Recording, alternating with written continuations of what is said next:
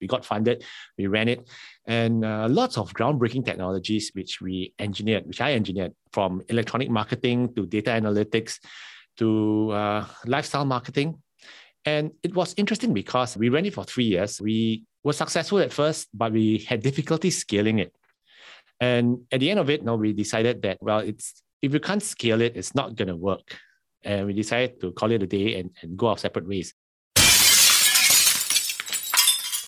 Hello, fellow risk takers, and welcome to my worst investment ever. Stories of loss to keep you winning. In our community, we know that to win in investing, you must take risk, but to win big, you've got to reduce it. Ladies and gentlemen, I'm on a mission to help 1 million people reduce risk in their lives. To reduce risk in your life, pause this episode right now and go to myworstinvestmentever.com and take the risk reduction assessment that I've created from the lessons I've learned from more than 470 guests. It's time you start building wealth the easy way by reducing risk. Fellow risk takers, this is your worst podcast host, Andrew Stotz from A Stotz Academy, and I'm here with featured guest Adrian Chiu. Adrian, are you ready to join our mission? I was born ready. Come, let's rock and roll. I can feel that from our conversation we had before we turned on the mic. I just love the energy that you bring to the world. So let me introduce you to the audience. Adrian Chiu is the one and only career strategist in Asia and is the founder of Career Agility International. In 3 years, he has helped more than 1,000 clients successfully achieve clarity to enjoy a happier and even more successful career. Adrian, take a minute and tell us a bit about the value you bring to the world. Well, on a professional level, one of the things I really enjoy doing is I love sitting down with senior executives who are trying to figure out what to do next with their life, what to do next with their career, and sitting down, understanding what they need, what they want, and how to move ahead. We help to unlock their vision for the future via their careers. And once they get career clarity, you can see the amount of confidence and happiness they have. And we help them along that journey to be better and more successful. And that's one of the things which really drives me. And I believe that that's something that keeps me going all the time. You know, it's interesting when we think about, let's say, building a house or making a garden or doing some project, we oftentimes map it out, we make a plan and all of that. But when it comes to careers, I think, why is it that people just don't often have a plan? Maybe they have some ideas in their head, but they don't have a clear strategy of where they're going. I wonder why that is. 2 reasons, basically. I think the first reason is, for the longest time, companies have taken care of the careers of many of their executives. And unfortunately, as we know in this day and age, that's no longer true. But a lot of executives are still holding on to that version 1.0 careers thinking where my company is going to take care of me, my boss loves me, but that's not true. But the second thing, which is more interesting, which we see happening, is that a lot of people are more focused on their jobs rather than their careers. So they're looking at next quarter's KPIs, what are the targets, am I above, am I below? And they are so focused on it, they lose track of their careers. And one day, they realize that, wait a minute, I'm in the print industry and no one's reading newspapers anymore. Why am I still doing this? So we always advise you need to take a step back from your job and look at your career, and not just in terms of your career, but how does your career fit in your entire life strategy? And it's a big picture thing everyone needs to take a pause and look at. Yeah, I mean, that's something that I know all the listeners can benefit from. It's just taking a pause. And I think you put things into perspective. And where is it that people can find you, and what's the best way to kind of follow what you're doing and the journey that you're on? Well, you can find out more about me on www.careeragility.org, or you can just drop me an email at info@careeragility.org with any career questions you might have. We're always happy to answer any questions. So we'll have those links in the show notes, and that's exciting. I know in my career, there was a time when I had been voted #1 analyst in Thailand in 2007 and 2008.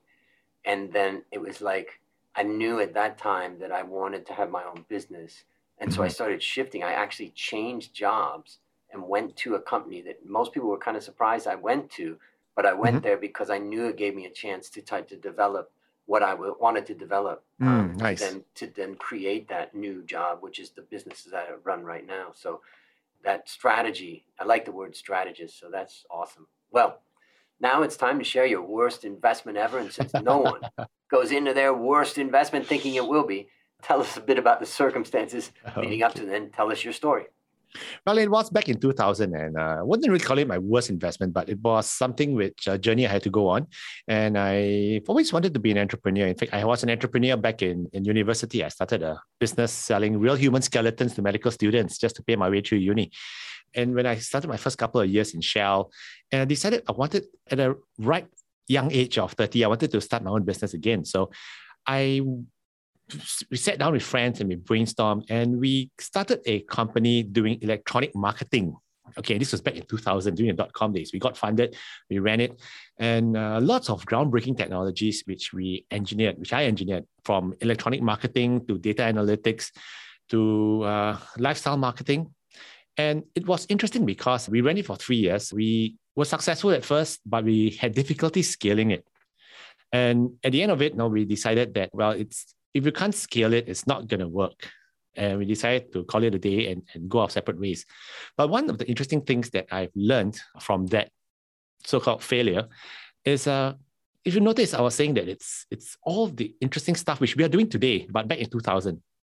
So, a lot of people say about first mover advantage. It's actually a first mover disadvantage sometimes. So one of the lessons I've learned is the old saying that, they say the early bird gets the worm. Sometimes it isn't true. It's the second mouse gets the cheese.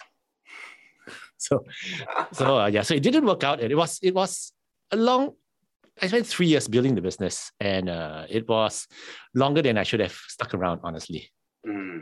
Yeah, I always think of the early bird gets the worm, but what about the early worm? Yeah, that's right. Too bad for him. Yeah. He gets chomped up. So it was a painful lesson. Let's talk about it just for a moment, because you seem like a guy that's going to bring a lot of passion and energy into something that you do. And I can imagine, between your friends and yourself, that you were really on track with some amazing stuff, some early successes. When was the moment that you realized this isn't going to be able to scale? Okay. It was interesting because we were having very good traction in the market, in the Singapore market. And we were targeting lifestyle services to young couples.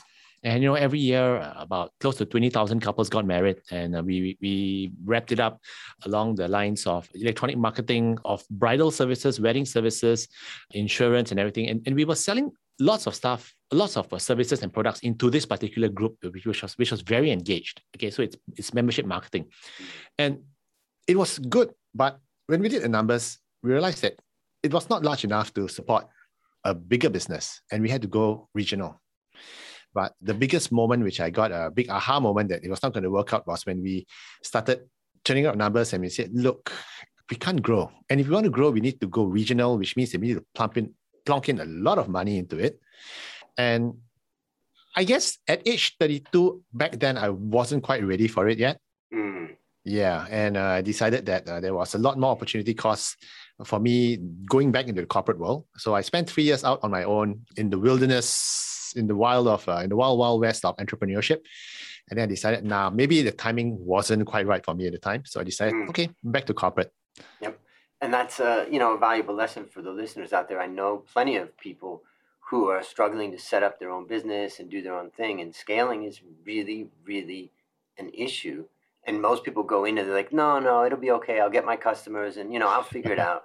But the truth is that, without the ability to scale, you just have a hobby. So what lessons did you learn from this experience?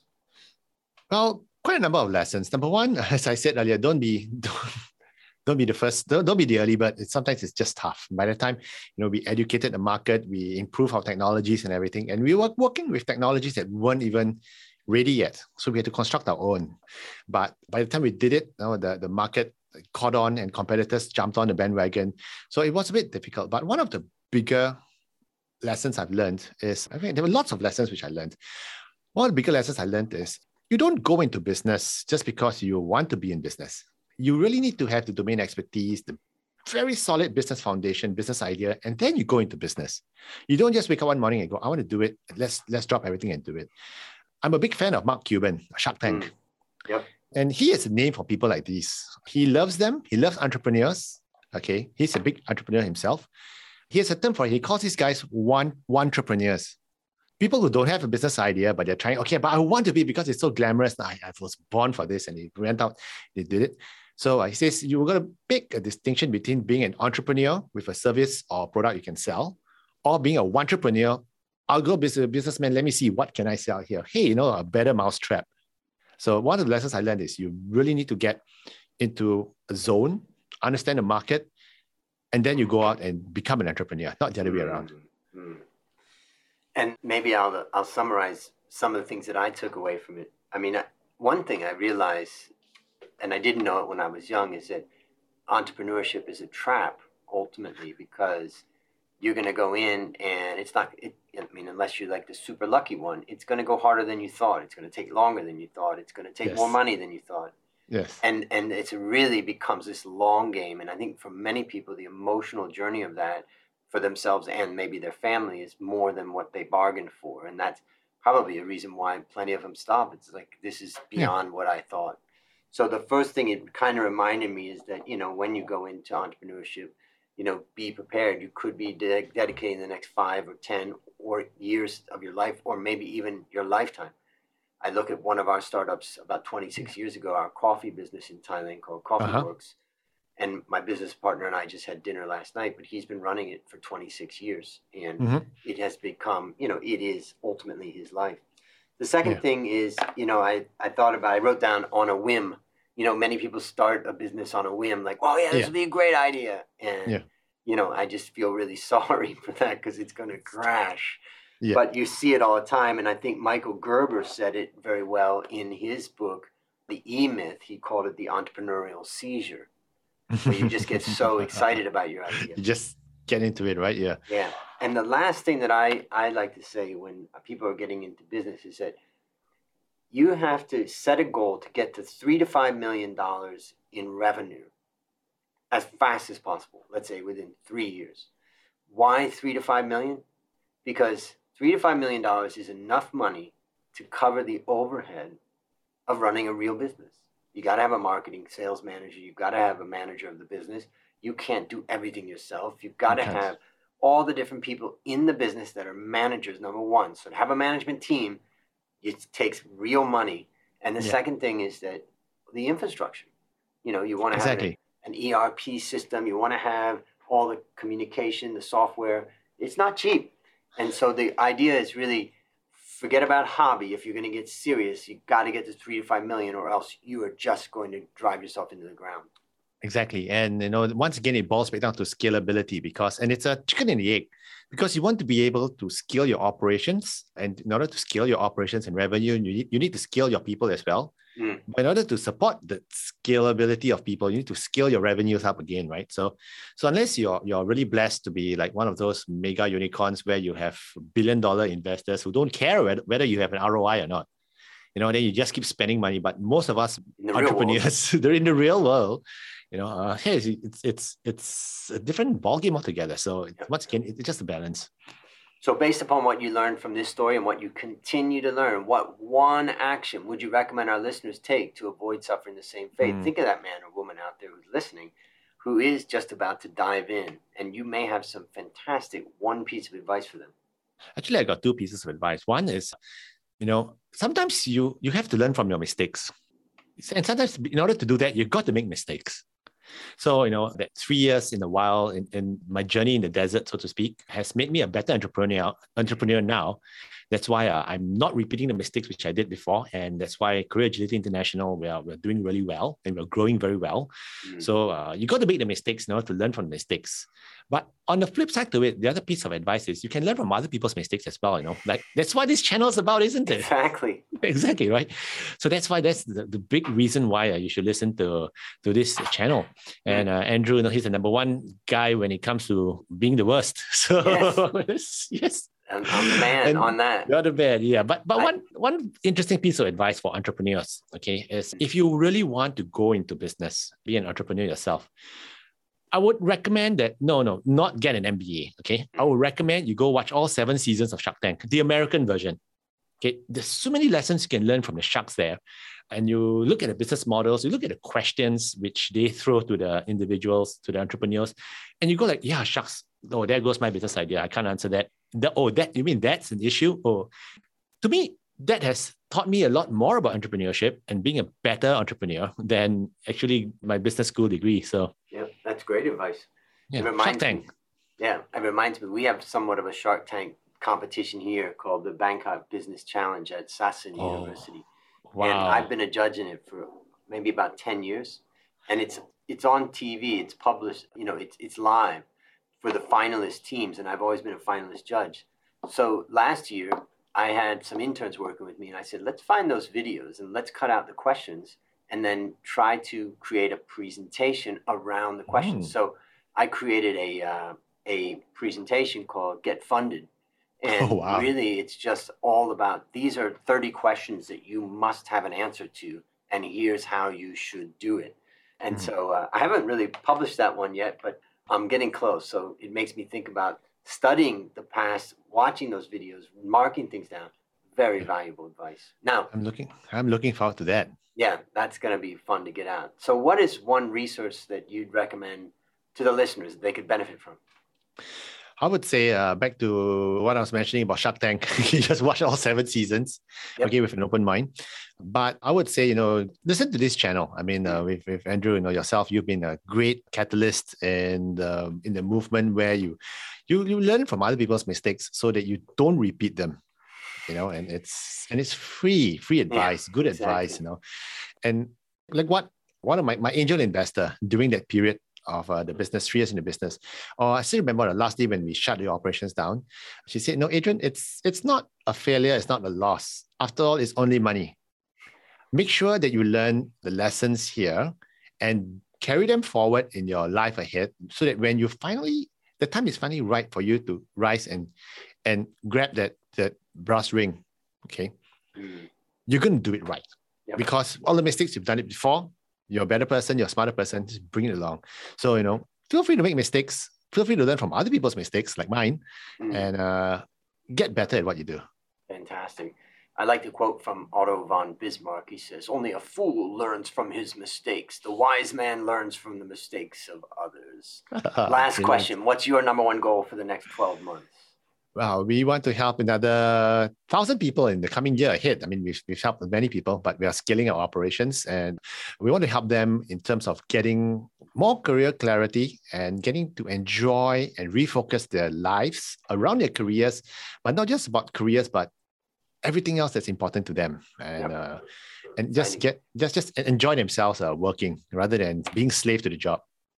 Well, listeners, if you need that help, you know where to go. Just go to the show notes and I'll have all the links so you can follow Adrian and get to know what he's doing. Well, listeners, there you have it. Another story of loss to keep you winning.